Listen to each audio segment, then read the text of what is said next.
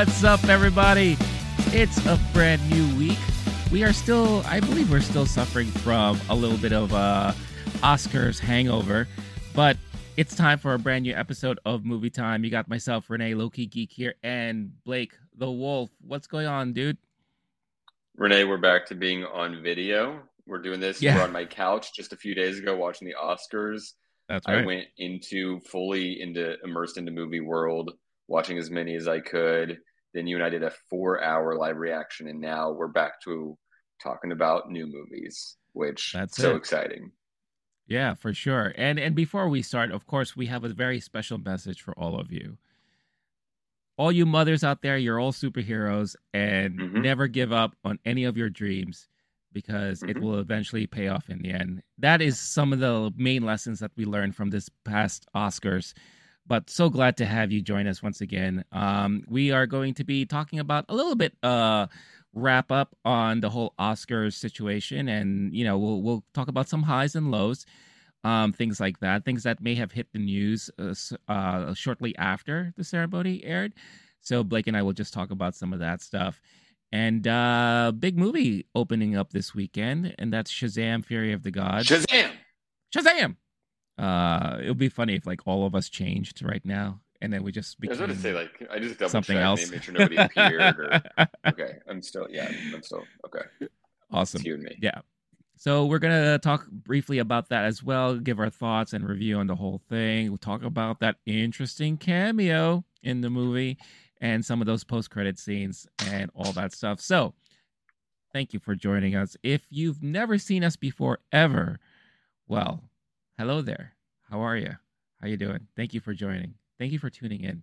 We are the Movie Time podcast. We are a movie review podcast where every week we get together and we talk about movies. Usually we talk about the latest release of the week and give our thoughts and opinions about all that. So if you like what you see and you want to see more of us, because you're like, who are these two strapping young fellas here? I want to see more of them every week.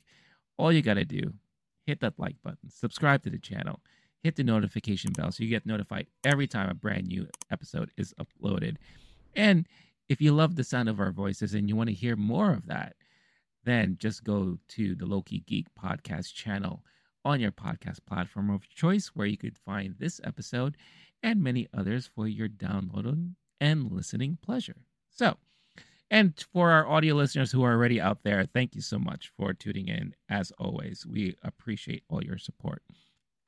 Now, with that all out of the way, we usually like to start off the episode talking about stuff that maybe one of us have caught up on this past week, movie-wise.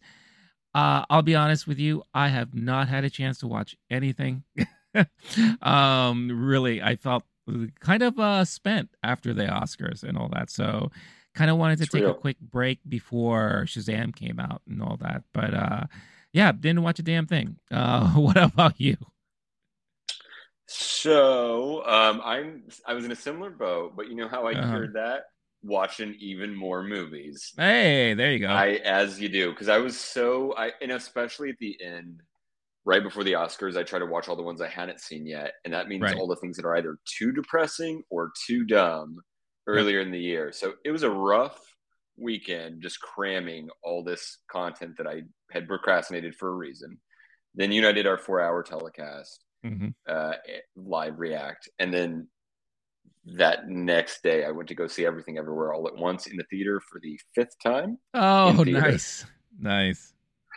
I also re-listened to our episode from March of last year to see how it held up. And I don't know if you want to insert any audio here where I was saying that maybe it would be able to win some awards, and you said absolutely not. Feel free to throw that in here.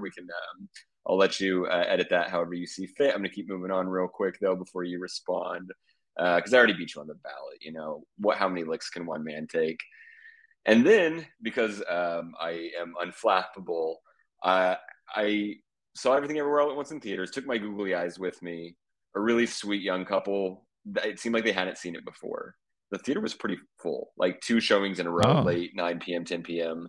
It was really cool to go back when people were excited about the movie. Couple next to me seemed like they hadn't seen it before. We're crying at the same moment at the end. Yes, it still got me on the fifth time. And so like before leaving the theater, I did my little random act of kindness, just handed them a couple of the googly eyes. It was like, these are for you if you want them. And they were like, oh my God, thank you. It was really sweet. I had a little moment with a stranger. And Nice. then uh, yesterday and the day before, I watched Lawrence of Arabia, which we're not going to do a full Wow. review.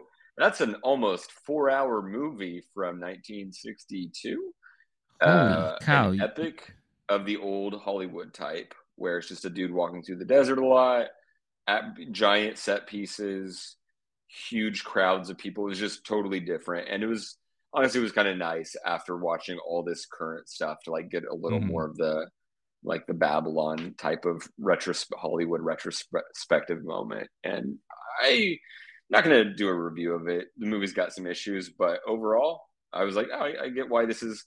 I was just going through like the old, long, super high rated stuff and just tried to find one and threw it on. Fell asleep, put it on again the next day, took a nap, put it on again, finished it finally. Three sits. So yeah. What a I time. I I will ask you, I know I respect the fact that you won't give a review on it because I mean that's a lot of movie. But do you feel like it holds up in the respect of this is one of the classics of all time? Do you think it still holds up? Like if I believe this is on the AFI's top 100 Oh, list, right? oh. So I was what I did is because I wanted to be able to multi-screen if I needed to. So I go to my letterbox. I have a huge watch list, but then I went to they mhm, have their top 250 narratives movies all time, yeah. and they also have a documentary list. I go through that. I do which ones are on the streaming services I have, rated by highest. I haven't seen it Mhm, before, English language, and then just was like, which of these do I want to see? And it's super high rated. Like it's an all time yeah. classic. I just one I'd put off because of the runtime, which I'm sure I'm not the only Sure. person in modern streaming era who's like, how long? Um, does it hold up? No. Alec Guinness, our beloved Obi-Wan Kenobi, is wearing brown face in the movie, Oh, that's and right. I forgot about that. there's a few other things. There's a white savior complex problem at the heart of it. It does kind of comment on that. I read a whole lot of people talking about it afterward. It Uh-huh. does put Lawrence of Arabia through hell, and it's not just this dude did great by helping change these people's culture. Like it's a little deeper than that. Otherwise, it would definitely not hold up as well if it was just saccharine, Mhm. corny. The the camera, the cinematography, the directing, the right, like it's pretty good. It's a There's a technical lot of old achievement, classics especially that for that could. time. Oh, that's the whole thing. The Yeah. spectacle, the epic spectacle of it all. And there's plenty of movies from old era that are just like Sound of Music, Wizard of Oz. We got it's Mhm. in it. I can see it being on that list. Yeah. Now you got to have about 4 hours, and same with like Cleopatra, and there's a few of those other older ones that just it. I can't imagine many young folks, ADHD, internet age folks like me, being able to sit through that. Yeah. But to put it on before going to sleep was pretty nice. Like it was pleasant in that for that. So did that like a good sick day movie. Just keep you're in and out. It's fine. Yeah. Keep pushing through. So yeah, overall, if that's what you're looking for, it's No, not a bad bet. At least then you can say, oh, I get it. I get why this is such a big deal. You right. get to see the influence it had on modern movies, etc. The Yeah. Alec Guinness wandering the desert in Star Wars made a lot more sense after seeing Alec Guinness wandering the desert in Lawrence of Arabia, which like George Lucas talks about as a direct, you know, um, influence on Star Wars. So there's certain like those big action epics they make more Mhm. sense now. I will find it, really funny if you ever sat down with George Lucas and you asked him the question that, did you purposely cast Alec Guinness in that role because he already walked through the desert and I kind of just want him to do it again in my I movie? just like watching that guy walk through the Uh desert. Star Wars is really just an excuse so I could be there in person while he's walking through the desert. right. And the next thing I know, I had Hey, a franchise in yeah. my hand. But then it is, yeah. But then it is really funny when you hear about how Alec had a lot of issues with Star Wars and he didn't want to do it in the beginning and all that stuff like that. But that's a podcast for another day and for another total reason. But No, congratulations. You accomplished something I haven't been able to do yet. Like that's been one movie that I've been dying to watch from beginning to end. I've only seen clips and snippets here and there.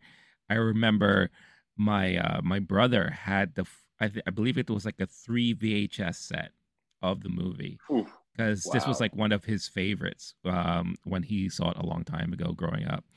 And he bought it, and I was like, "There's no way I'm going to sit down and watch 3 VHS tapes for one movie." But yeah, but I do want to eventually one day because that is a classic, and it's part of Hollywood's like Hollywood history. So I definitely do want to watch it for sure. But yeah, you're right. These days, the younger generation, they're not going to be able to stomach anything that long. And sit down. They'll binge freaking trashy TV for like 4 to 5 hours at a time. But to watch a singular movie from like the 60s or whatever, they're not going to want to do that, at all. Bite-sized pieces, fam. Just break it Yeah. off like it's a mini series. Hmm. That's all. Like that Yeah. makes it, and then you get to watch some real high quality stuff next time you're going. Oh, what TV show should I watch? Treat it like it's a broken into 6 parts. Right. Go about your day. There's whole chunks with just literally. There's an intermission with and the intro and the intermission both have about 3 minutes of black screen and music playing. I'm not kidding. I believe Orchestra. it. So that's No, I you're believe it. multitasking. This is a Yeah. great movie to do that too, for sure. Just go, oh yeah, still nothing's happening. Like literally, there's nothing on the screen, Hmm. just the score. That I'm not sure I've seen that before. You see it where it's like credits and Yeah. long, but this was just nothing happening at all. No, Nothing it's visually, just dead air and some music. it's great, and it's funny because you think about it. Back in the day, they used to have those intermissions in long movies in the theaters. So It was only in the basically, theater. It was just in a theater. You had to give people a chance to go to the bathroom without, yeah, yeah, for sure. and maybe even the projector or the actual like reels themselves required it. I don't know. Yeah, I think it's a mixture of all that, but I think it was mainly because they wanted to treat it like a show, like a Broadway show, Hmm, So they wanted to that makes give sense. people a chance to take a break, use a bathroom, get some food or whatever the case is. And I need to recall, but I think if I'm not mistaken, Titanic had an intermission in the middle of it. I could be completely wrong, but the one person who brought that intermission back was Tarantino during screenings of The Hateful Eight. If you watched The Hateful Eight during its initial run, when he had it like in the 70 millimeter like format, like really pure cinescope film and all that stuff, he inserted an intermission in the movie. It was just like a good 10 minute, and that was like a nice little throwback to old Hollywood and all that. And he's the type of person that would do something like that because he's such like a lover of cinema and especially the old timey cinema and all that. So really really fascinating, interesting to see that, especially if you've never experienced it before. But um I'm sure many of the Turner classics possibly have stuff like that. Oh yeah. So apparently it was because of the actual reel, and then eventually theaters got it to where they had multiple projectors that were Yeah. ready to Hmm. go, but that the intermission concept stuck. Titanic, apparently, this might be what you're remembering. There wasn't a baked in intermission, but theaters would just Theaters did basically do it. stop in the middle. And so it was Yep. a theater by theater. So maybe you're at one of the theaters that did that. Yeah. The re-release doesn't have it. The actual movie doesn't have it in there. Right. So they would just hit pause essentially in the middle of it. It's Yeah. amazing. Yeah. No, it's funny. It's funny, and again, it's a nice callback to relive how it was back in the day. Now everything's digital, so they don't need to have any real changes or whatever the case is. It's Right. such an advanced thing that we live in now. But But name the yeah, Oscar nominee that had an intermission last year that we both loved. It was actually said interval with 3 R's in the middle of it. which In the which one was that? 3 R's Oh, in the middle of the word interval. There were three oh R's. yeah, yeah, yeah, yeah. You're right. You're right. I'm not Yeah, giving you any more hints than that, yeah. buddy. No, no. R Yeah. R R. Yeah, Yeah. yeah. You're right. It's still a thing. Yeah, the tradition's alive. Yeah, and again, Um, I think it's coming from people who just want to pay tribute to like classic Hollywood and all that, yeah, and plus RRR was really long. I mean, that was a really long movie. And you kind of needed I've seen it in other that. Bollywood, Hollywood movies too, keeping Yeah, that tradition alive because that length yeah, is kind of normal. And maybe I'm not sure theater either technology or if that's just part of it. But when it's hmm that long and it's also there's a whole thing with like a one act and then a second act, and it's kind of hmm baked into they right. actually have like a different plot devices than we typically use here. Um, all that to say, I know we spent so much time on the Oscars. We did multiple episodes. We did the live Yeah, cast. I've got a couple thoughts. Is there anything? I know you've had a few days to reminisce, to sit on it. yeah. So like, just it's interesting to go back, and the one thing I went back and rewatched was Jimmy Kimmel's kind of like intro, his whole like spiel in Mm-hmm. the beginning.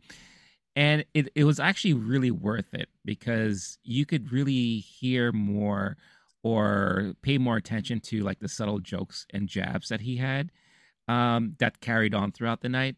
I think one of the things you and I we commented on quite a bit was how many times he took a stab at Will Smith without actually A lot. saying his name, but Never said it it once. Yeah. never said his name once, but made so many references to who he's referring to, and you really heard it a lot in his opening monologue.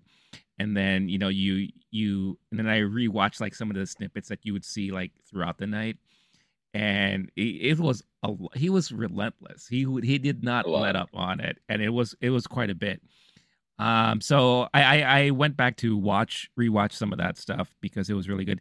I totally missed that he took stabs at Tom Cruise and Cameron for not being there that night. Yeah.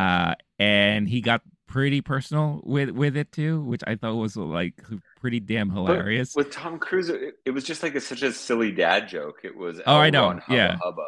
I know. Yeah. It's such an innocent wordplay thing, but he is hinting at something. Oh yeah. I thought that was Mm-hmm. kind of clever and kind of like the Will Smith stuff. He's not really getting dirty No. by doing the jokes. It's more of a concept joke, Mm-hmm. so that it's not the Chris Rock special yelling the Right. V word repeatedly Right. about Will Smith.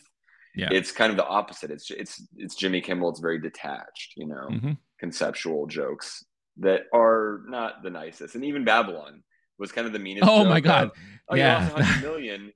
Hey, is Babylon in the house? What? I was Yeah. just welcoming them. Oh yeah. Exactly. It's It's like just a I'm just saying hi to construct of a them. joke, but we know what he's doing, right? Right. Yeah, and I think that's like the brilliance of Kimmel that I think a lot of people either knew already going into it, or maybe they weren't exposed to him enough to understand that. And also, I think at the end of the day, he is the perfect host for the older generation too. So he knows how to play the line for both sides.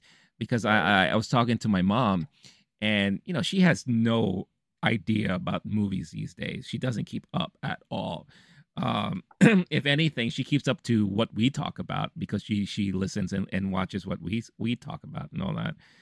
But when she decided to watch the Oscars, and she said she thought Kimmel was extremely hilarious and like he was a really good host because he does know how to cater to that crowd, and he does it really well. That's one of the reasons why his talk show is still very popular, because he knows how to like ride that line in between the new generation and the older generation, which is Right. really important, right? So yeah, so I did that. I rewatched some of the speeches, which were really cool, and it was just nice to kind of relive those moments. And then I just kind of looked at some of the things that we didn't have a chance to look at in real time. So, for example, like Guillermo del Toro's win, I didn't realize that after winning the Oscars, he's become the first filmmaker to win Oscars for Best Picture, Director, and Ah, Animated Feature all together. okay. That's a cool Yeah, one. which is Okay, very that's a good cool. stat. Yeah, and it was Netflix's first Oscar for animation, for feature animation. So I thought that was really cool in itself. I also, and I guess we should talk about it just a little bit. The whole controversy behind Angela Bassett's reaction to Jamie Lee Curtis winning. I don't know. I don't care who you are. If you were nominated for something and you were really hoping to win, you of course are going to be disappointed if you don't hear your name called. And I think Angela Bassett was just caught in that moment where I really felt that she really truly was hoping to win. And if she, when her name wasn't announced, of course you're going to have that moment of disappointment, right? The It's internet, natural. yeah, I think the internet was carrying it way too far, exposing it more for what it wasn't. But was it a surprise for a lot of people? Maybe it was a surprise for me. I mean, I really honestly didn't think Jamie Lee Curtis should have won. I'm still very happy for her, and I'm happy for her accomplishment. But I just think it's so silly how the internet loves to blow things up when it's just a natural reaction. I mean, if you and I were nominated for something and then your name was called, of course I'm gonna be like, oh man, But I at would the end of the probably day, make it a whole thing. Whoa. knowing you will make it a whole thing. And Yeah. talking about the little snippets that Blake has been sending me, and I'll talk about that in a minute after we talk about some stuff. But okay, here's a little sample of what I have to deal with outside of the show. Since Blake and I are friends, we always usually like to tease each other and joke around. And Blake is often very competitive. So when he wins something, he'll gloat about it for the next couple of weeks. This time being the fact that he beat me in the Oscars ballots for this year, and the fact that I did at one point say that I didn't think Everything Everywhere All at Once would have chances at the Oscars. But of course, he omitted the fact that I also said I hope I would be proven wrong and all that stuff. But to rub it in my face, he produced this little thing, and I'll share it with all of you. You think with all the time he spent on this, he would help out with some of the editing for the podcast, but that's neither here or there. Let's give him his due because I thought it was very creative. Check it out. I do want to talk about awards with you. Like, Sure. do you think this, and not even just awards, do you think that this movie gets mainstream appeal? Do you think it becomes a surprise sleeper type indie movie hit at the end of the year award season stuff? I feel like I could easily see it have a spectacular run where it's winning original screenplay, editing categories, and getting some serious love, maybe even a deep best picture nomination. For me, I think this is going to be this year's Pig. Like for me last year, Pig was one of those movies that, again, wasn't expecting it to be the type of movie it was. Ended up becoming really well done. I've, really felt moved and entertained by that movie. Nicolas Cage gave one of his most brilliant performances that he's done in a very long time. Sure. And we didn't hear anything about it come Oscar season. This movie, I think the argument that could be made here is that this is probably Michelle Yeoh's best performance that she's ever given in a very, very long time. And it's not even a full-on fledged action movie, which is all she's really known for. Again, she is displaying all of her talents in this movie, and she does a brilliant job at it. And the movie, once again, very much like Pig, you go into it thinking one thing, you leave with something completely different, Yeah. And that's what speaks to the way the movie was really well made. But we are in April, and there's going to be a whole bunch of stuff that's going to be coming out probably come October, and this is going to be long forgotten by then.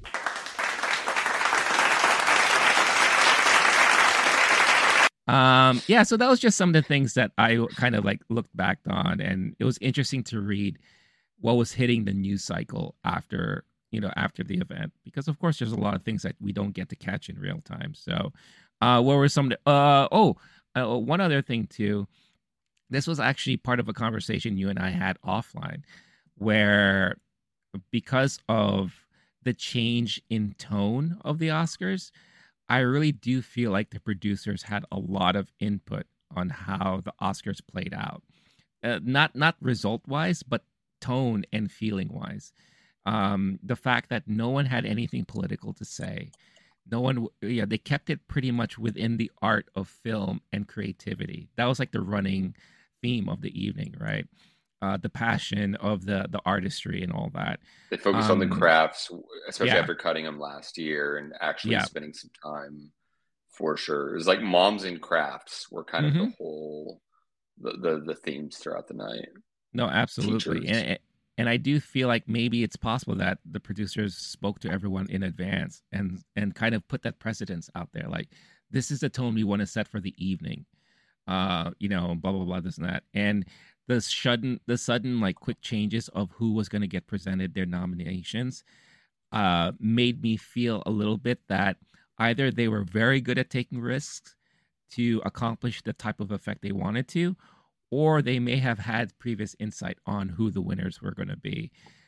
Because they did one thing they didn't do this year that they used to do before was they did like a little segment announcing like, oh, Price Waterhouse Cooper, whatever the case is, and voting ballots, and they would kind of like explain or have like a little thing about the voting process and how that's all determined.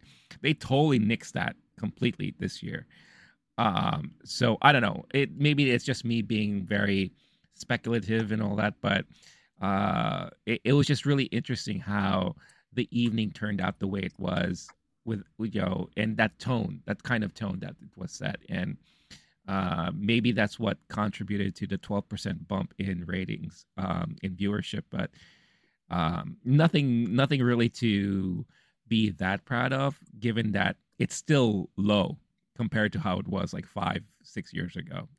So it's like they're really trying to play catch up when they were like here and they're like here moving on up. So I don't know. That's just me. What were some of the things that you wanted to talk about afterwards? Um, yeah, the numbers going higher for 2 years in a row is actually kind of nice, especially after the off year pandemic times. I don't know how long, if it still stay. I don't expect it'll get better over time. This year, tried and true, steady hand. There were some jokes that didn't land and some cocaine bear moments and all that. It was nice. I rewatched most of the ceremony, not all of it, but the first 2/3 or so. And so that was nice, right? Getting some context. And then there's a few things that when you're watching in person, we were reacting on camera that you might miss or not understand the context for. So that was good. Binging content about it afterward, which is kind of the other thing I do, is not only Mhm, rewatching everything everywhere and but also just and rewatching the show itself, but tons of content about it. mhm. So that's nice to for context. I don't think I want to rehash a whole lot of it.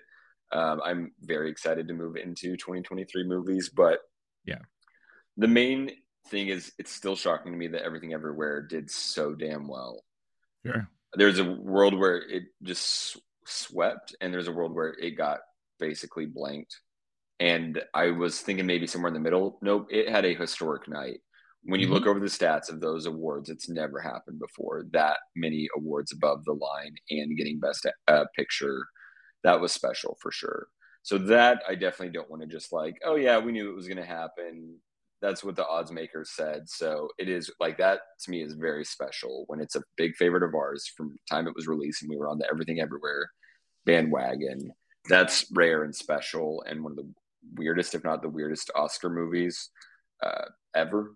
And that's a special. So I want to like still appreciate that and seeing it again afterward and the theater being full and getting emotional about it. I did something kind of crazy. I moved it into my top four Letterboxd movies, my top four all time.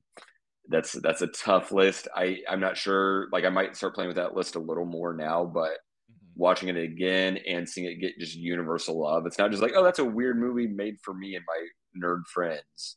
It's like, no, that's truly a great film. So it was nice to see it get acclaim and watch all those folks give great speeches. We talked about another big theme of the night amongst the other ones we were mentioning is folks getting their roses Yeah. later in their careers. And so, yeah, the Hmm. Daniels, who are the upstarts, kind of almost remind me of the energy of like Ben Affleck, Matt Damon back in the day, being so excited to be there kind of energy. But then they won more awards than those two did. Other than that, it was all four actors were folks who were getting their due later in life. and hadn't been nominated before. Those were special speeches. And then I was like looking over other awards. I guess the All Quiet Gang is also some newbies. Some like I don't know how we're here. Thank you for inviting us. I think Right. they did really damn well. But another one that I was looking at was Sarah Polley for Yeah. Women Talking. Hmm. Someone else who's been in the industry a long time and went from being a child actor to making artful movies and a great script and getting awarded there after putting in their due in Yeah. Hollywood in a totally different, way than, oh, it's Anthony Hopkins again or Meryl Streep again. Some folks talk about the lack of star power there. There's so many names missing from the telecast. The George Clooney, Julia Roberts, Denzel Washington's, De Niro, Pacino, Jack Nicholson. Like you go through all those the people who are normally just all throughout the telecast. It was a totally different night, and I wasn't mad about it. No. I think it's okay for those folks to say, you know what, it's not what it used to be. Someone else was talking about how folks aren't promoting movies as much as they used to because their movies aren't in theaters for as long. I'm not mad about moving on from some of the old traditions that the Oscars would have, or is the same dude every single year. So getting people who are finally getting new praise and having a redemption narrative in their movie, and then getting new folks in there, to me was exciting. And this is my last thing that I've kind of thought about that I wanted to say. When we were trying to make predictions and going, really, is Everything Everywhere really going to do that well? And we've been getting these secret ballots, and we're hearing about these older voters who didn't get Everything Everywhere all at once, and maybe it's not. It's too weird and too new. And there was this story specifically that I was laughing about after the Oscars. The person who said they tried to watch it 3 times and just it didn't make sense to them, and so they kept turning it off.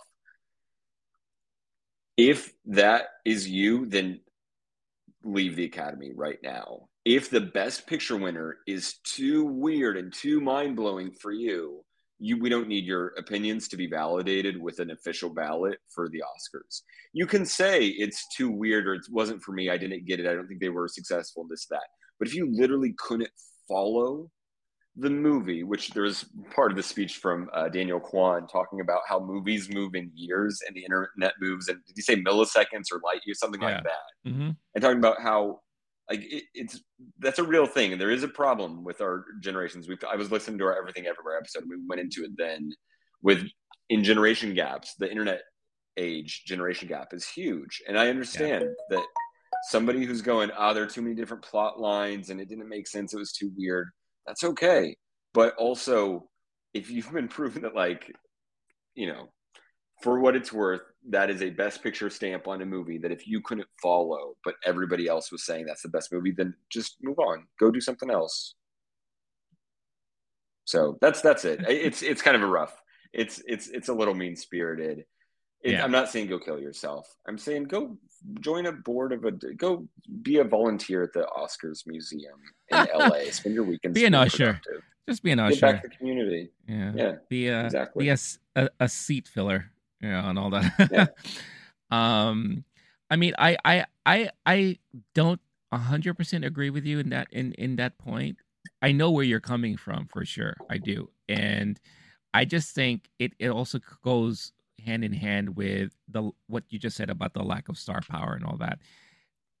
There's a switch happening now in Hollywood, and it's a necessary switch because we are now ushering in a newer generation of actors, actresses. The star power doesn't drive home business anymore. Back in the day, I remember whenever a new movie came out and all they had to say was Tom Cruise. People would be like, I'm going to watch that movie because Tom Cruise is in it. Or I'm going to watch that movie because Jack Nicholson is in it.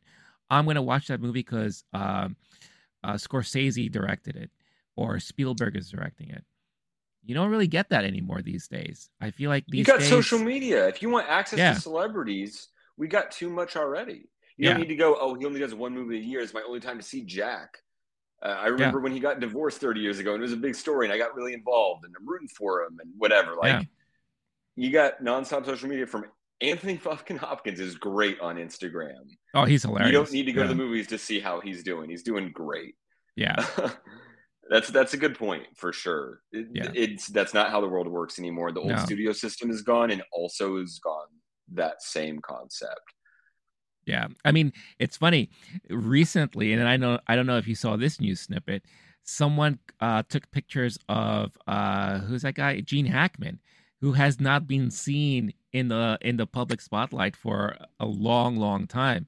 And they're like, "Oh my God, Gene Hackman's still alive, and he looks great. He's like 95 years old, and da da da this and that." But the internet blew up for like a day because of that revelation and all that. That kind of star power, that was the star power of movies in the theaters 10, 15, 20 years ago.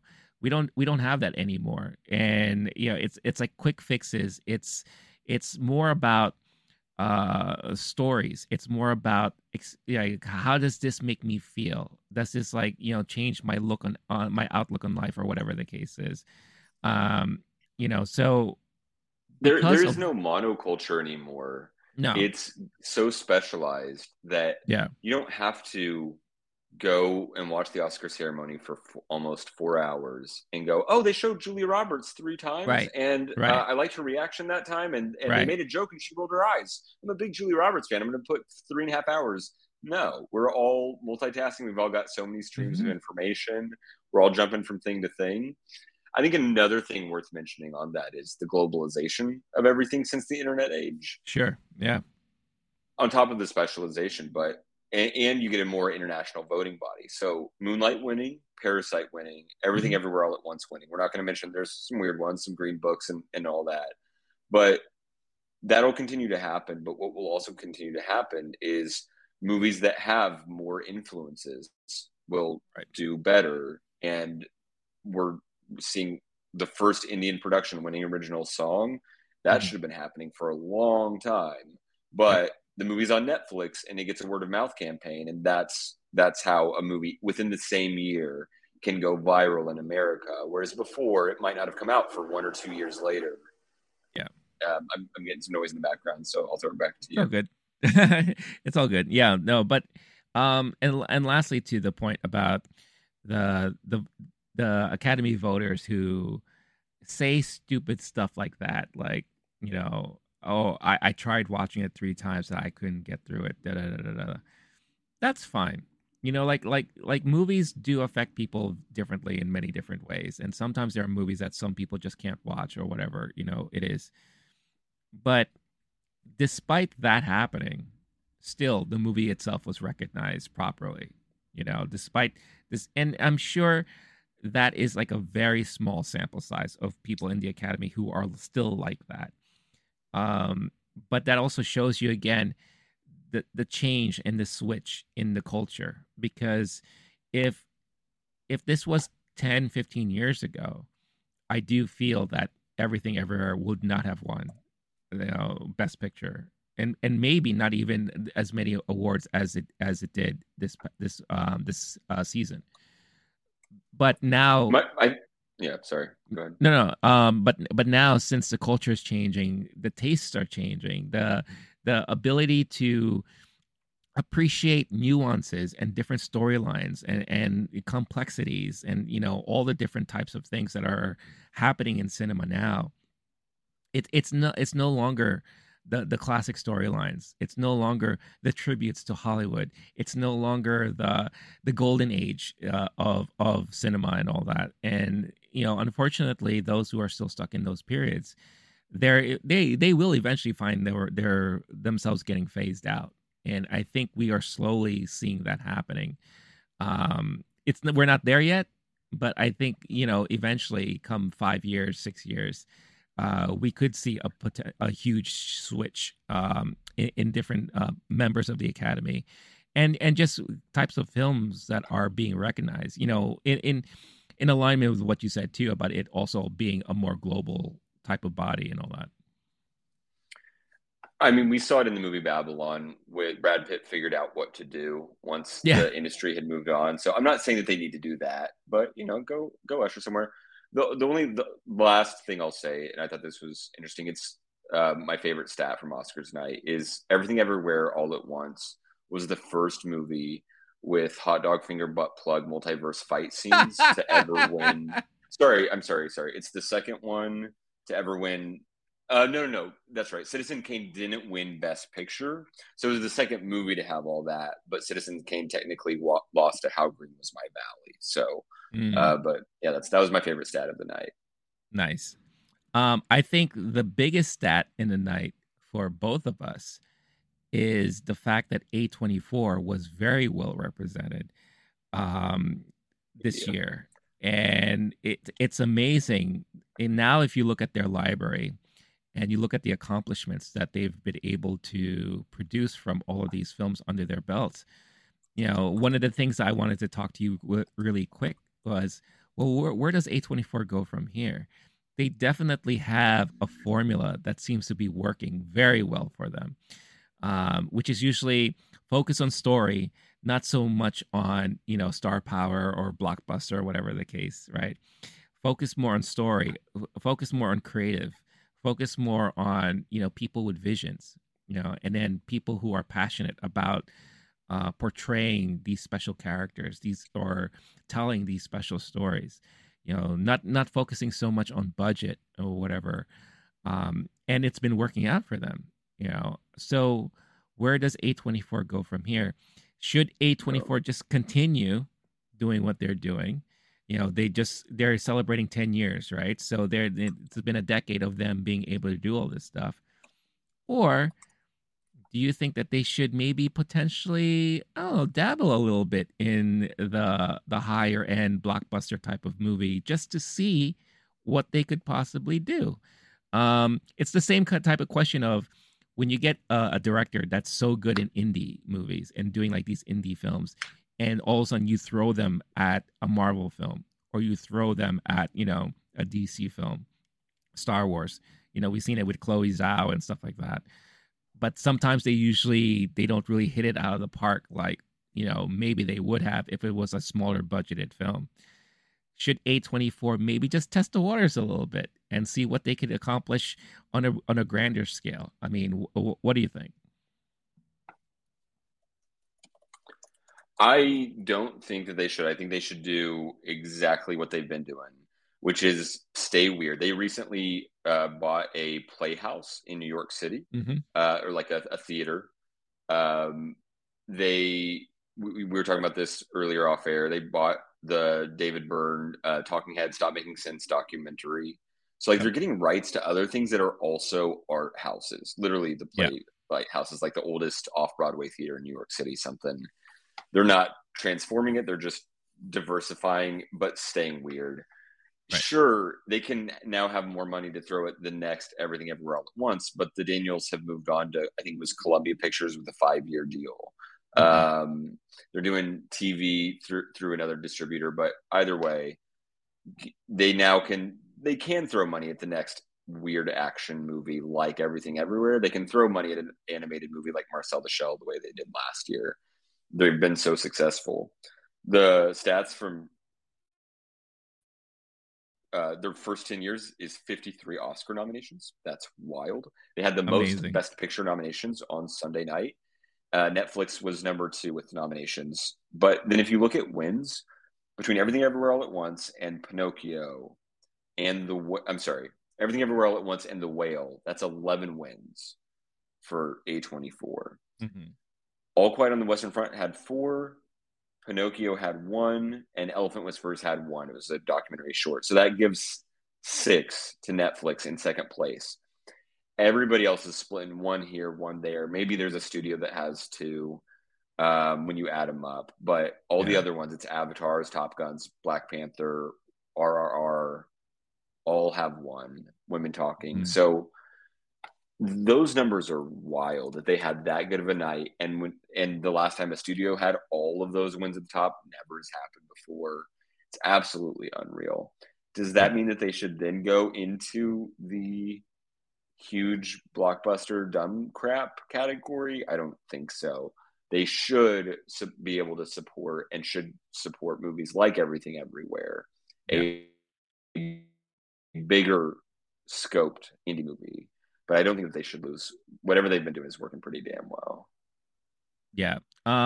I guess my only additional thought to all that is it would be nice if, and this is not necessarily them maybe throwing money into a production and all that, but allowing allowing themselves to promote the movies to a more global scale, to get more people to get to see their films. When Everything Everywhere came out, if you remember, it was a staggered release, right? It was like one of those things where it hit the major metropolitan cities early, just to test the waters out a little bit. Then, like week by week, it would slowly just kind of increase their theater count, and all that. But in order to do so, they had to prove to the theaters, look, we're getting traction here. Maybe you want to give us a shot. Maybe you want to give this film a shot, and all that. Um, so it would be nice if they didn't have to find themselves fighting to get their films in theaters as much as a Disney, or a Sony, or a Warner Brothers and all that, because we were talking about a shift in the industry. This right here already shows us that there's a shift in the industry when you have a smaller production house like A24, who's only been around for 10 years, sweeping the Oscars above a Disney, but above a Warner Brothers.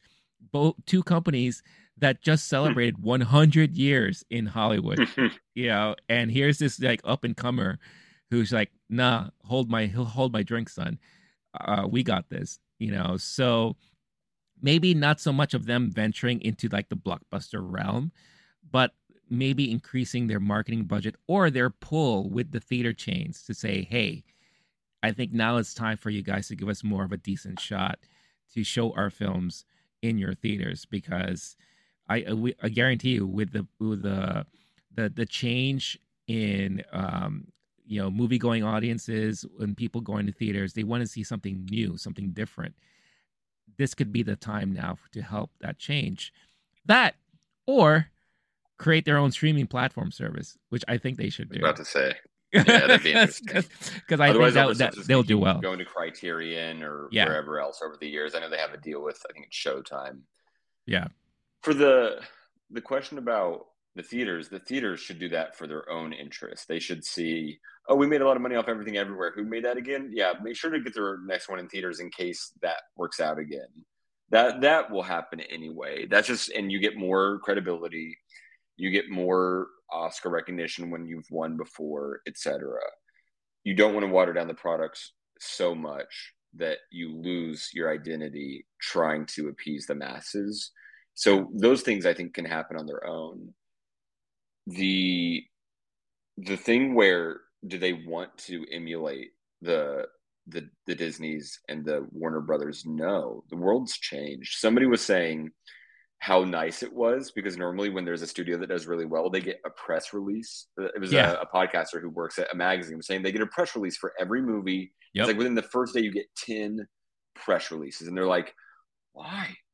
We are all on social media. Like, the world is not that place anymore. But you've just got these juggernaut, bureaucratic, doing things the old way organizations. A24 should just keep doing exactly what they're doing. And then, like, at least so far, it seems, whatever interests them and excites them, it's a pretty good bet to make. Whoever's doing their acquisition or their talent scouting, etc., pay that person as much as it takes to keep them on board. Seriously, yeah. It's like a good drafter and GM for basketball. Like, just whoever's the management making the current decisions, that's your main investment. Everything else will fall into place if you keep putting out this quality product. No, for sure. But let us know. I'm pretty sure most of you, we're hoping you already are very familiar with A24, so you're pretty much in the same boat as us. But if you're someone who was not so familiar about A24, what they've done, and maybe now you're a little bit more aware, what do you think of this little production house that could, and doing all this stuff, and producing such great quality film and TV? They do TV too, and I think they're going to venture more into that. We might be hearing more stuff TV wise from them. And what were some of your favorite moments and takeaways from the Oscars? Let us know in the comments. Definitely would love to hear your thoughts and opinions on all that stuff. You want to talk about this Shazam movie? You want to, Shazam it up? Oh, hell yeah. Sorry. Shazam. Hell yeah. Let's get into it, baby. Yeah. In my movie week from hell, made sure to watch Black Adam before watching Shazam: The Fury of the Gods. I'm glad they didn't put Shazam 2 in there because, then you're like, wait, is this a sequel? I don't know. Maybe it's an original piece of content. So they call it Shazam: Fury of the Gods. A lot of movies doing that lately. Avatar: The Way of Water, Top Gun: Maverick. Love to see it. It's a clever trick. Yeah. I'm ready to talk about it. I need to get it off my chest and then move on with my life. Yeah. Hell yeah. Yeah. I mean, this, in my opinion, this is like an easy thing to get off your chest because I'll be honest, and I'll start off by saying it was an okay movie. It was fun. It had entertaining moments, and then it just had moments that were just like, all right. This is not one of those movies that you need to really pay so much attention to because everything that happens in this movie really doesn't matter. Especially with the way the DC universe is now, with everything pretty much changing. So, I do want to say this because as we were prepping for this show, Blake, he was already kind of trying. He let me know about some questions he's going to ask me and all that, and we're going to get into some spoiler talk in a little bit. But what Blake doesn't know is that the whole DC universe is changing. So James Gunn and Peter Safran are now heading up the DC universe side of things and heading up the creative side, the movie side, TV side, all properties. And what they're doing is they're pretty much revamping the entire lineup. So they already made it pretty known that Henry Cavill is not returning as Superman, that Wonder Woman is kind of in limbo at the moment. They're not sure what they're going to do with Aquaman once that new movie comes out. This new The Flash Shazam, might be in jail. We'll see. The Flash may be in jail. Maybe multiple life sentences or even executed on national TV. We'll see. We don't know. That's TBD. Keep watching TMZ for the TVs. Yeah. But basically, it's almost like they're rebooting the entire franchise, the entire landscape of it all. Ben Affleck is not obviously going to be coming back after his little brief appearance in The Flash. Wait, what about Robert Pattinson? Robert Pattinson. What about Christian Bale? Wait, what about Jared Leto or Heath Ledger or Barry Keoghan, who have all played Joker in recent years? It's almost like they're all over the place. It's almost like they went into this thing without a set plan and are figuring it out as they go. And now they have a set plan. Don't worry, folks. Yeah, moving forward, it's all going to start making sense. Yeah. So like, with the Pattinson Batman and all that, they already mentioned that Batman will exist, but in an alternate universe, in an alternate kind of like. So their main slate of the DC stuff that they're working on right now is going to be what they're considering to be the main universe. What happens outside is like the Batman, maybe Shazam, maybe what we're going to see happen in the Flash, possibly Aquaman. This is going to be outside of that main universe. Wait, okay, hold on. Sorry.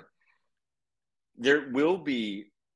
Fuck. So I just wasted all my time. So basically, just to make it more simple, there's the Batman, the Pattinson Batman, is not their Batman. It's not their main Batman. So there's going to be a newer main Batman. There's going to be a new Superman. Wonder Woman, like I said, they don't know yet what they're going to do. Aquaman, they don't know yet what they're going to do. But everything else is pretty much getting reset and rebooted. So I'm glad you watched Black Adam because they have no plans for Black Adam in the near future. And it sounds to me like they may have maybe already cut ties with The Rock. The only superhero you didn't mention is Bunman, Willem Dafoe's character in Aquaman, where he played Bunman. Yeah. That's one of my favorites. Surprise! He's our new Aquaman. No, just kidding. So yeah. So this movie that just came out tomorrow, this weekend, does it's not part of the James Gunn DC verse, DCU. Is that correct? No, because it happened before they took over. Fuck So off. yeah, What are we doing so here, man? exactly, exactly. That's why. Yeah, that's why sitting through this movie, all I could think of was, wow, they had plans for this guy. Wow, they had ideas that I'm sure they wanted to carry through with this guy. We're probably not ever going to be able to see any of that stuff moving forward. And where does he fit now? It's like a throwaway. It's almost like a throwaway type of movie, in my opinion. Um, but I still found it somewhat entertaining. Yeah, same. It was fun. Yeah. It was fun. It was like I've had so much movie in my brain Right. that I was. I'll You get to need a my thoughts and cleanser. opinions in some moments, but yeah, this one I was like, okay, what's one more? What's two more? Right. What's Yeah. two more just fucking fillers? Yeah. After Saturday, 4 theater experiences in a row, uh, and then the Oscars, and then Everything Everywhere, and then Lawrence of Arabia. I was like, fuck it, two random 2 hour and 10 minute clunker action comedies that I thought they mattered. I really thought you're gonna be like, well, there's gonna be Shazam 3, and this ties into that. I was gonna have a lot of questions. How many more times do I get to see Helen Mirren? And if the answer is zero, fuck everyone. Yeah. God damn it. I thought when this ended, I was like, okay, cool. So there'll be you even heard me talking about it before. I know, and I let it go because I wanted this natural reaction to happen right as we were recording. I now wish I had done my troll plan, which was going to be going into this as if I loved it. I was like, dude, I'm so excited talking about this movie. Dude, I got so, and then you would have watched my face fall. Wait, what? No, this still worked though. This still worked though. This was still very good. Here's my theory.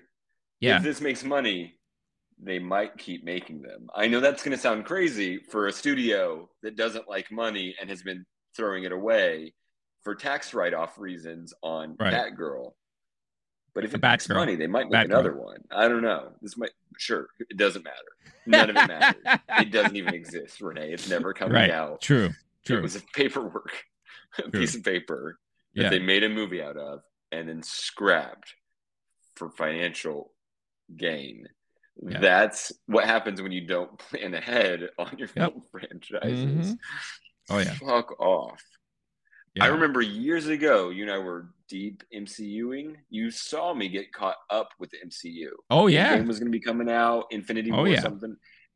And you watched me watch all the ones I missed, not that many, 5. So, and being like, okay, this all connects. They planned it out, phases, and every now and then you get an actor switch in, switch out. Sure. Somebody's going to die eventually. Yeah. We don't have Eternium materials, whatever it was, Infinitium, whatever they used. It doesn't matter apparently. Yeah, we don't have that yet. The studio definitely wasn't taking that juice. Whoever was in charge of these projects. No. And we would talk about the DCU, how you got some great Dark Knight movies, and then you got a lot of weird stuff between the Henry Cavills and the Ben Afflecks, the Wonder Womans, the Aquamans, and like, oh, they're starting to figure it out. They had Wonder Woman and Aquaman 2 hits in a row. Yeah. And then it was like a good Suicide Squad and a bad Suicide Squad and some flops. But repeatedly for years, we've been having this conversation. What's DCU doing? Yep. What's DC doing? What's Warner doing over there? Oh, yeah. What's the plan? And it usually doesn't go well when you don't have a plan. And here we are. Fuck. Yeah, I mean, if anything, just give me a second to grieve. Yeah, that's fine. I've wasted so many hours on this shit. This At is the end of the good... first movie. Fuck. This is a good the first case. Movie, Superman shows up like a promise, like, yeah, this will matter later. The end of Black Adam, Superman shows up again. Yeah, this matters. This is part of the universe that we're all invested in and we all care about, audience. At the end of this movie, Wonder Woman showed up. And it was like, we're in spoilers we didn't get you last now. time. We didn't get you time before that. I owe you. Oh, sorry. Yeah. Well, there you go. All right. It doesn't matter. You see, what are we? You can see how like hyped up like Blake is right now. But yeah, apparently we're in spoiler territory now. So there you go. I'm sorry. You have to edit that out. No, go ahead. Go ahead. Renee. How can you spoil something that's already dead? Go ahead. Keep going. At the end of this one, Wonder Woman shows up. I promise this isn't a waste of time. It all connects to this universe we've been building. And now you're telling me even she is TBD. Yeah. I can't, dude. Yeah. Yeah. Oh yeah. Uh-huh. That and then again, that's why like seriously, like I was sitting through this movie and I'm just looking at what they're trying to accomplish with the character, what they're trying to accomplish with the family, all the post-credit scenes that we'll talk about in a minute. And really in my mind, I was like, wow, they had plans for this guy. And we may not see any of this stuff at all. Like at all. Now, yeah, of course. If the movie does gangbusters at the box office, then money talks. Minds Do will you think that's gonna change. happen? What was your No. theater experience like? Maybe we should do that here because I that'll help predict what's going on with the I, box I office. I mean it was oh, let's see. So I saw it. It was a 4 p.m. showing. It is Thursday, so it's afternoon. Shouldn't it be full? Not full at all. It was like a very average crowd, like a typical crowd on a Thursday at 4 p.m. Um, Like just it was normal, not too much excitement, but not too little. right, right, Half and a third full, quarter it full. was I would say not even. It was like if I were to count how many people were there, 10 people, including me. Okay. Yeah. Okay. There was like three kids or younger people. You know, at one point the two kids were running around the theater because they got restless and all that. Um, but it Don't worry, the sounded movie like didn't matter, Renee. It's it, okay. no. At that point, it's fine. But it sounded like they still enjoyed it. They were clapping at the end of the movie and all that. But that could have been a clap for Wonder Woman because they saw Wonder Woman show up and they're like, "Yay, Wonder Woman! Yay!" I didn't hear I any. clapped at the end of the movie because it was finally over. Well, okay. Well, that's. I was like, I'm not oh, surprised. good. Yeah. They're doing the credits now. I'm excited. Right. Right. I mean, they're projecting to do 30 million domestically, maybe that's a big maybe. The only thing I will say is Good. that Peter Safran, the other guy who's also with James Gunn, he is producer on this film, so it might be something that's dear to his heart because he's attached to it. But at the end of the day, I think if this thing doesn't do well in the box office, this may very well be the last time we have a chance to see Shazam, at least for a while, in the DCU. If he's a producer on it, I'm assuming he watched it at some point, which makes me think it's probably not near to his heart. Or Well, else maybe it is. he would Who have he knows? would I have don't know. batgirled he would have batgirled the thing. He would have been like, no, you guys could just take this thing out of its misery. I mean, the thing is, the first It movie wasn't did terrible. really well. The first movie did really well in the box office, and to be honest with you, it surprised me because I wasn't expecting it to like it as much as I did. And I think they're just riding off of that wave of like, the first one surprised a lot of people. It did really well. The second one could possibly do the same, right? And regardless of like how I felt it was pretty dull in the middle and I felt a lot of moments were just dragging, the performances were actually pretty decent for the most part. I Honestly, mean, yeah. Helen Mirren was just fantastic. I Lucy don't Liu, care. Rachel Zegler. Lucy Liu, I kind of felt she was maybe in a different movie. But Helen Mirren, she gave it her all. I mean, she was completely 100% in it. Yeah, Yeah, Rachel Zegler. It bless was her. nice to see her in this role, Mhm. or in a different role outside of West Side Story. I want to see her do more stuff now because now I could see like, oh no, she can act. I want to see her do more. Yeah, And then everyone else, they did what they had to do, and I thought they did a very good job. It's just unfortunate that most of the story was just, it wasn't terrible, but it didn't feel like it meant anything to me. Especially now knowing everything that's happening, the more so. So so Zachary Levy, Levi, Levi, thank you. Solid yeah, comic timing. yeah. Jack Dylan Grazer, who plays Oh, Rachel great, Zegler's love interest person. I love loved him. him in the Luca Guadagnino "We Are Who We Are" Hmm. HBO show. Megan Good, we're not going to talk about after what you said about her after Day Shift on Netflix. So we're going to keep moving on. But I thought she did great. Love her. Lucy Liu. I don't know if Lucy Liu and Helen Mirren were ever in the same room when they were filming this movie. I think you're onto something. Right? It's possible it was just a green screen castmate while they're writing a green screen dragon in a green screen city, doing a Yeah. lot of air flying floaty And stuff. I love Lucy Liu. Lucy Liu is like one of my all-time favorites. Like if I always refer to her as my wife in another universe, because if there was ever a moment, that's it. I'm done. It's just this wasn't her movie. This wasn't a movie that spoke well for her. Then maybe you hold her to a higher standard than I do, because I feel Maybe. like I've seen her in plenty of stuff, and I just go like, oh, she was good. She did her thing. She did Yeah. solid acting, staring someone in the eyes and yelling at them. Jimon Hunsu.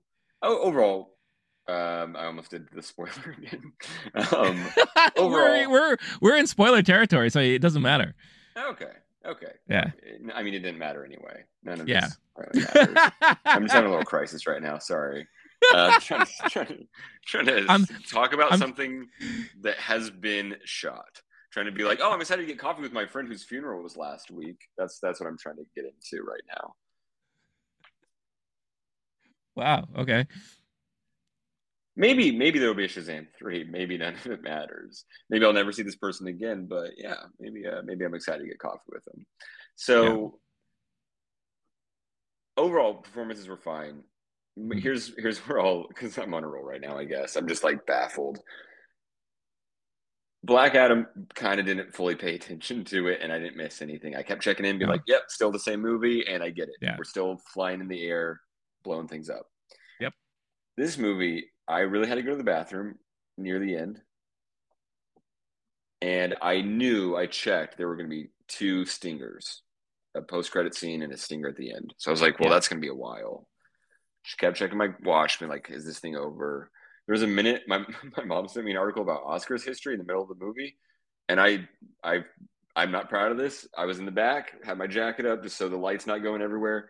Just fully read an article, kept checking in, being like, yep, I'm not missing anything. At some point I got really in the article. I looked up and go, oh shit, what'd I miss? Okay, yeah, nothing. And I was fine. So I felt pretty good about this bet. It's the final fight scene, which is the thing you're waiting for in these movies. Sure. He's floating in the air. Lucy Liu's floating in the air. There's a lot of lightning happening, and there's a dome. That set piece. And I'm waiting for it. They're building it up, and the unicorns have happened, and the Skittles paid promotion has happened. And the dome gets smaller, and they've laid out the plan. I go, okay, I know how this movie's going to end. They're definitely going to do that plan. And there'll be a couple dumb jokes in there, and there'll be a big explosion. We're going to think he's dead, and he's probably going to be alive. So I just kept checking okay, it's still going. I really need to use the bathroom now. I have to see those credit scenes just out of obligation. I'm not going to be able to do both. This is like right before he's doing his like, I'm about to give you all the wrath. He's doing his puppet, and I just walked out. I was like, I know what's happening, and this doesn't fucking matter. And so it's like the most hype final battle moment of the entire movie, which is the part you normally don't want to leave. And I was like, fuck it. I walked out. I came back in, and his family is grieving his loss. I go, yep, that's exactly what I thought happened. I'm sure there was a big blue ball on the screen for a moment. And we confirmed Lucy Liu probably died, and then he died. And then I watched him. I go, wait for it. And yep, just like Superman a couple movies ago, dude gets resurrected. How cool is that?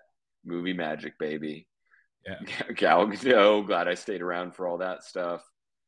But I literally, the moment that was the most anticipated built up to, I just fucking walked out and didn't miss a damn thing. What does that say, dude? That's so sad. I mean, it just tells me that you haven't changed. Like, these movies are never really meant for you. And especially when I saw this movie particularly, I had a feeling like, oh man, Blake is not going to like this movie one bit. Yeah, I got an MCU. I like blockbuster stuff. I liked Top Gun Maverick. I like Avatars. I enjoy those. This one was just a lot of air flying, floaty, like, I'll use my power, use your power. There's no and I know how it's going to end, and then I know how it's going to close up at the end. But there, on top of that, there's a lot of ancient gods and witches, and that's where I also am like, this is so not real. Yeah. And even some of those movies can be successful if you at least give me something where I'm watching for something. The humor can be Some, great, the writing, yeah. the character development, their stakes in it, like something might actually happen. But Yeah. once we were just so far in make believe costume cosplay La La Land, Yeah. and I knew none of this, and then now learning that none of it is even connected to things. It's connected to things that will never exist at best, and it might not continue to exist. That's wild. That's Yeah. it. No, It all. you It's all of a you whole. you definitely like it when there's something tangible, something you could like relate to, or a touch of realism, something that's a little bit more grounded. And Shazam was never that. You know, Shazam was always very fantastical. If I liked the anything, first one. I enjoyed it. yeah. I at least had a good time. And I This think one the was. I reason, laughed multiple times. I was like, oh, and the theater, my theater about a third full, quarter full, late yeah, showing I think the reason why you time. and many other people love the first one is because they really leaned in very heavily on the whole family thing, on the whole belonging and all that. Here, Yeah. they kind of got away from that a little bit because now everyone's growing up. You know, the message there was family will be there, but not always around, you know, so you have to do you kind of thing like that and learn to do that. You know, a lot of the maturation of characters and all. So I felt like that was missing. So that those things that you fell in love with in the first one, you know, necessarily will see so much here in this one. And this one was really more of the fantastical stuff, more of like the, you know, every time you have a movie where everyone's a superhero, then it's like, all right, you know, then what's the deal? What's the real stakes here, right?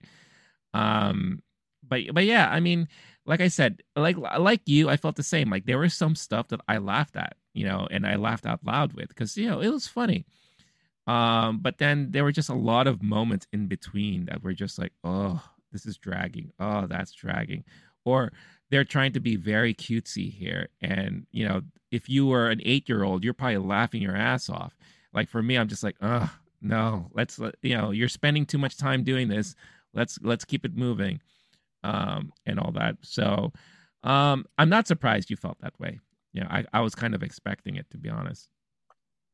For a 2 hour and 10 minute Skittles commercial, honestly, it wasn't that bad. For the first best movie that line was best line in the movie when she was on the unicorn and she's like, taste the rainbow, mother, and then they just cut it like I like it was like that had me laughing so hard. great timing on that. The theater's biggest laugh was the first Taste the Rainbow. And I was like, you all are laughing because you've heard that before in a Skittles Sure. commercial. And this is a Yep. reference to a thing everyone knows. Yep. That sucks. But for the first movie directed and written by AI, it was actually really good. Brought to you by Chat No, wait, GPT. it was the magic. Yeah, it was the magic pin that just dictates. That was how they created this movie. That was AI. That was their take on Yeah, AI. That was like, wow, yeah, they called it. They knew that this was going to happen. So it if anything, this movie kind of foreseen the future. exactly. Hear me out. That was so, yeah, those things about it, and there were definitely some jokes in there. You're right, the family thing, and to the point where literally he's making a joke about a movie franchise that the star of Black Adam is known for, Yeah. where he's saying, "Oh, just like Fast and Furious, it's all about family," and that's just a thing, and it's not Hmm. actually earned. He Right. has to. He's had a tough childhood, and his family is so important, and why, and we spend time with the kids as kids, and we spend time with the adults as adults, but a lot of it's just kind of baked into the plot. We Mhm. understand, oh, she's the cute girl, and she's optimistic, she does this thing, and they didn't have to do as much character development or that family. Just the foundations of it, the human foundations of it, weren't really earned this time. Mhm. Um,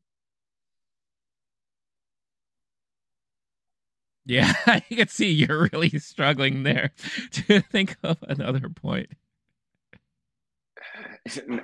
I'm literally going through my notes, and like I have a couple questions on why like not why it exists, on like things that are happening in it. Mhm. But I just don't.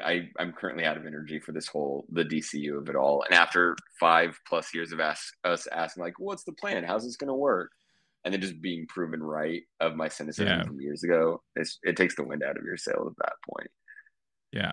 Well, okay. Well, while you debate on whether or not you want to ask me those questions and get I mean, I'll clarity, do it yeah. if you want to humor Uh, me, but go for it. let's just quickly talk about the post-credit scenes and what could have been. Because I think it's good to speculate on what could So have been. depressing. Yeah. The first post-credit scene we get, basically we get reintroduced to Harcourt and the big guy from Peacemaker. So these were two characters that we were introduced to in Suicide Squad, James Gunn's Suicide Squad, and then we got to learn more about in the Peacemaker Renee, HBO show. Yes. Renee, I love you. I'm so sorry. I am so fucking done with this DC shit. This is gonna be the moment where I go off camera for a second. I have to Yeah, use the that's fine. bathroom. Just like the Yeah, movie, you're getting into it. You're getting revved up, and that's I fine. just can't wait. So I'll be right back. I'll leave you in my ear. I'm That's sorry, that's guys. perfectly fine. Fucking No, you don't have to can't apologize with at this all. French. That's okay. Um, but basically, yeah. So we see them walking and they're meeting up with Shazam, right? Billy Batson. They know him by name and all that. And basically, they're there because they want to recruit him to the Justice Society. Now, what was very fascinating and interesting about that is because we were introduced to the Justice Society in Black Adam. And if you remember, that consists of Hawkman, the big Adam guy, I forget what his name was, Whirlwind or whatever her name was, and Dr. Fate, who passed away. But I am pretty sure they were planning to probably have another Dr. Fate. So that would have been kind of like the entry to have Shazam join that team, that the team could potentially eventually come toe to toe with Black Adam, right? Because in the comics, in the lore, obviously Black Adam and Shazam, they are enemies and they go fight each other eventually multiple times and all that stuff. So when that happened, again, I couldn't help but sit there and laugh because I'm like, wow, they had this all planned out. The fact that they had these, reoccurring characters come in and film this little scene. And who knows, maybe he could have, shown up in another DC property like Suicide Squad or maybe Peacemaker or whatever. Shazam would have eventually probably been like the She-Hulk if there was like a Marvel equivalent, maybe someone who just shows up in other properties as, hey, I'm this guy and I'm fanboying and all that kind of stuff like that. So that was that. And then after all the credits play out, and at the very end, we get another post-credit scene where we are reintroduced to Mark Strong's villain from the first Shazam movie. And he's in prison and he meets up with the little worm thingy that can talk. This is something that I myself have to go back and watch the first one in order to remember who that character is. But basically, it's like the worm guy trying to recruit Mark Strong and, promise him that he's going to get him out of jail and they're going to do whatever they're going to do and whatever. So keeping the hopes alive that there could have been another sequel in the works or planned out with a potential Shazam 3. Now, like I said, and broke the news earlier and kind of ruined all of Blake's hopes and dreams in the whole matter. We're probably not going to end up seeing any of this stuff, So it was one of those like moments in time where all you could do is sit there and watch and just think of what if, right? Now, if DC was to do a what if series like Marvel has done, then maybe we could still see this. But they're not known for that kind of stuff. But it was just very interesting to see that play out and kind of just in my mind be like, well, what if? What could have been? What was the potential here? Where could we have seen Shazam show up or team up with or fight and all that stuff? So that's that. Blake is back. So I mean, did you have any other comment about the post credit Oh scenes, yeah, or you know? yeah. How poetic is it that the caterpillar? Hmm. I think it's a caterpillar. Yeah. One, it never became a butterfly, just like this franchise. Right. Two, how poetic is it that the caterpillar walks up and Mark Strong is like, I've been here for 2 years. Did you forget about me? And it's like, I take a long time to slither from one place to another. And really, it's just another metaphor for the fucking DC universe. They're like, I've been wandering around and wasting your time. I'm so sorry. You should be happy we That didn't remembered make me you. feel better. Seriously. Yeah. But yeah, I mean, look, it is what it is at this point. Oh, I think you muted yourself. Oh, well, Blake figures out maybe his AirPods ran out of battery. He's gonna figure that out. But yeah, I mean, look, it's a little unfortunate. I know Shazam after the first movie became a very popular character with a lot of people. I have friends who love the character and obviously wanted to see more. I'm sure a lot of DC fans were hoping to see more, hoping to see that eventual showdown between him and Black Adam, and maybe that potential team up with Superman, right? Because he is such a huge Superman fanboy. Maybe another run in with Wonder Woman. I thought that was really cute, the little Gal Gadot moment that they had there. And the fact that they got Gal Gadot to come in to set maybe for a day and film her scenes and do what she needs to do. I thought that was pretty cute. It was nice to see her again. If this is the last time we see her as Wonder Woman, it was just nice to see that. And of course, I had all of this stuff running through my head. Blake, are you mic'd up? Are you good to go? You said that Gal Gadot came to the set for a day. It was a green screen, dude. She's just got a green screen in her garage at home. She's she like, she just did it throw me a herself, like, oh, hundred what I have thou. here. Like I just Yeah, pulled just this thing that. down and It may have been CGI, AI, Gal Gadot. It yeah. doesn't. Yeah. Okay, I have a question, Okay. but I don't know if I can even. Or I'm going to try to make it a more important. When I was watching the movie, I'm asking. They have a whole spiel about how magic defeats magic. Okay. Magic can kill magic, and that's like it's like a thing that happens. And I'm trying to pay attention to their magic logic because they get it looks like they get to make it up as they go, but apparently there's a rule which is like your magic. Oh, you think your magic is invisible? We have magic too, and that can defeat your magic. Why couldn't the magic defeat the dome, the biodome, whatever? I didn't understand how the fuck Helen Mirren made a dome that they couldn't destroy Mhm. with the same material that they're using to build the dome. I guess I don't know. It's a spell, maybe. My real question, though, that I'm going to ask, you don't have to get into the dome of it all, but did you find this movie believable? Is probably not the right word, but did you find yourself like rolling your eyes at some of those things? As a comic book fan, you have more suspension of disbelief with these things. Were you into it, or were you kind of going like, this is a little whack? I found myself just going with the flow most of the Okay, time. I was just good like, call. oh, okay, that's interesting. Um, with magic, someone has a certain spell and you have to have a counter spell. So if you don't have the counter spell, there's no way you could defeat whatever that magic is. And as the movie shows, Shazam he's still learning. He's still learning a lot of stuff. So obviously he doesn't have the answers to it all. So I personally think that's how you could explain the whole dome thing. The only time that I did kind of like roll my eyes just a tad was when it seemed like it turned into Dungeons and Dragons at the end, when all of these Mhm. like mythical Yeah. creatures came out. You had your cyclopses and your banshees and like you said, the unicorns and all that. I'm just like, wow, we were really going full on like mystic creatures here, mythic creatures and all that. I It understand, like, almost felt like Ultron era of yeah, MCU kind of thing. yeah, That fight fight scene, which yeah. reminds me, there's the joke where he's trying to figure out what the other names could have been in the stingers for Justice League, Justice Society. He's like, yeah, let me just use a thesaurus, and he goes, "What about Yeah, Avengers League?" And it's it's sad now too because it's like a what yeah, could have been right. essentially, not a we're doing great and they're now falling off. Now both apparently are. in rebuilding mode, as Y- they say in the In sports world. in a way, one definitely more than the other for sure. But yeah, it just yeah that whole thing like and yeah, it's good that you said it that way too because I the feeling I got throughout most of this movie is that it did feel like an old school superhero movie. It didn't feel like one that fits this current generation.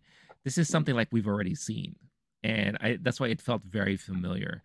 And unfortunately, it also didn't feel new. So that could be another reason why I was just like, like it because it's I feel like it's just we've seen this stuff already before, and it's not that exciting anymore.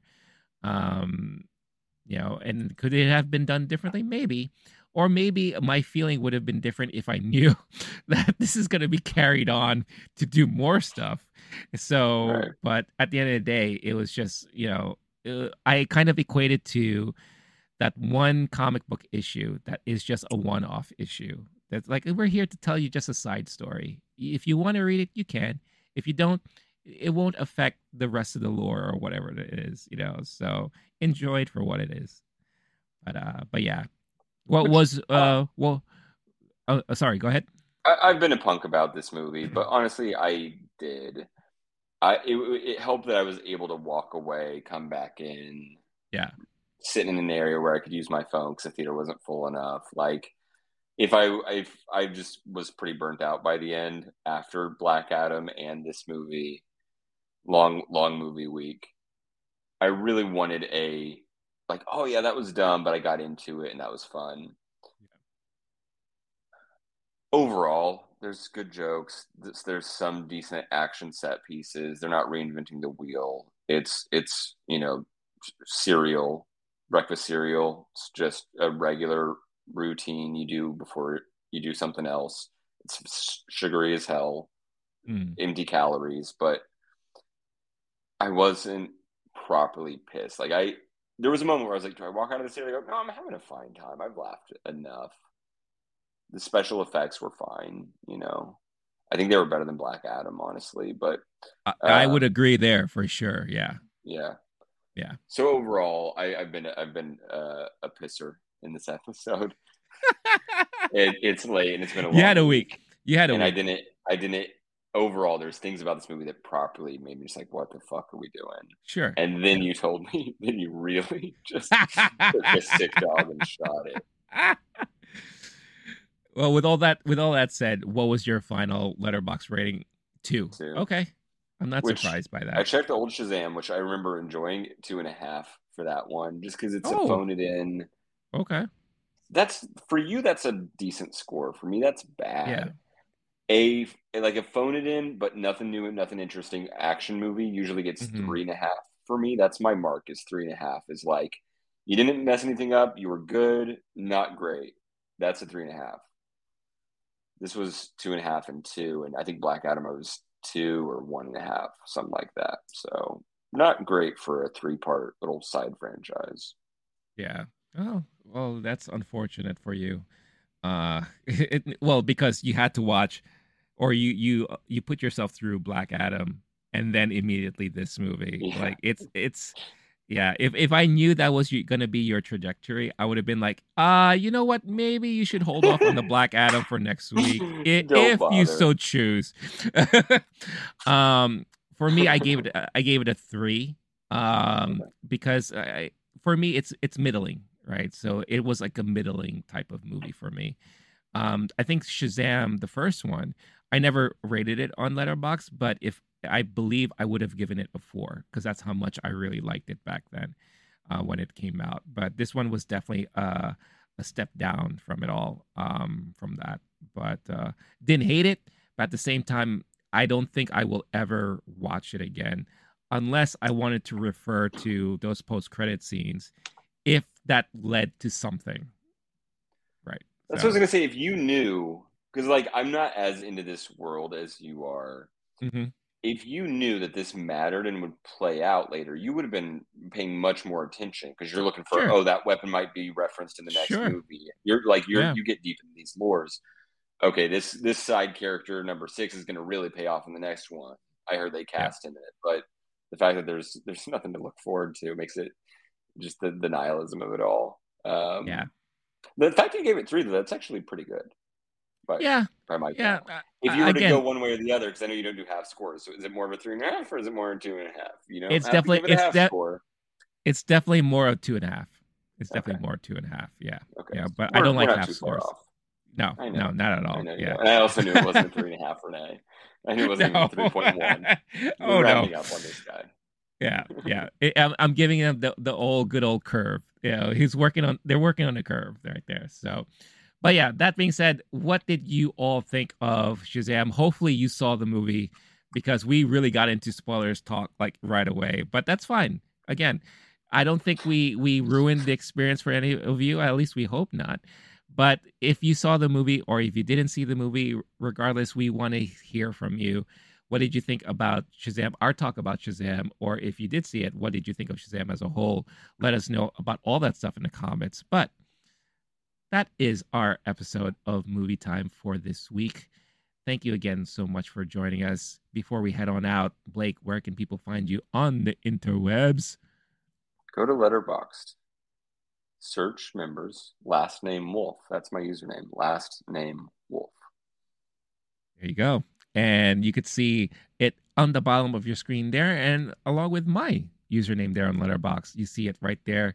But it's like anything else on socials. It's low key geek, whether it's Twitter, Instagram, Letterbox, or most importantly here on YouTube. Make sure to hit that like and subscribe buttons if you haven't done so yet. Follow us on podcast formats through your podcast platform of choice. Just type in Low Key Geek there, where you could find this episode and many others. And don't forget to leave a great rating if it ever prompts you to. Also, if you're in a further position to want to help the channel grow, definitely check out our affiliates in the description of this episode. If you like the t-shirt I'm wearing, you could get one yourself. Just hit that link in the description, and there may be a code there to get yourself a little nice discount while you're at it. You help support this channel at no additional cost to you, and you get something awesome for yourself or for a loved one. So thank you so much. Again, this is it for us. I've been Renee. That's been Blake. This has been Movie Time. Stay cool, stay classy, stay safe. We will see you next week. All right, peace out, y'all.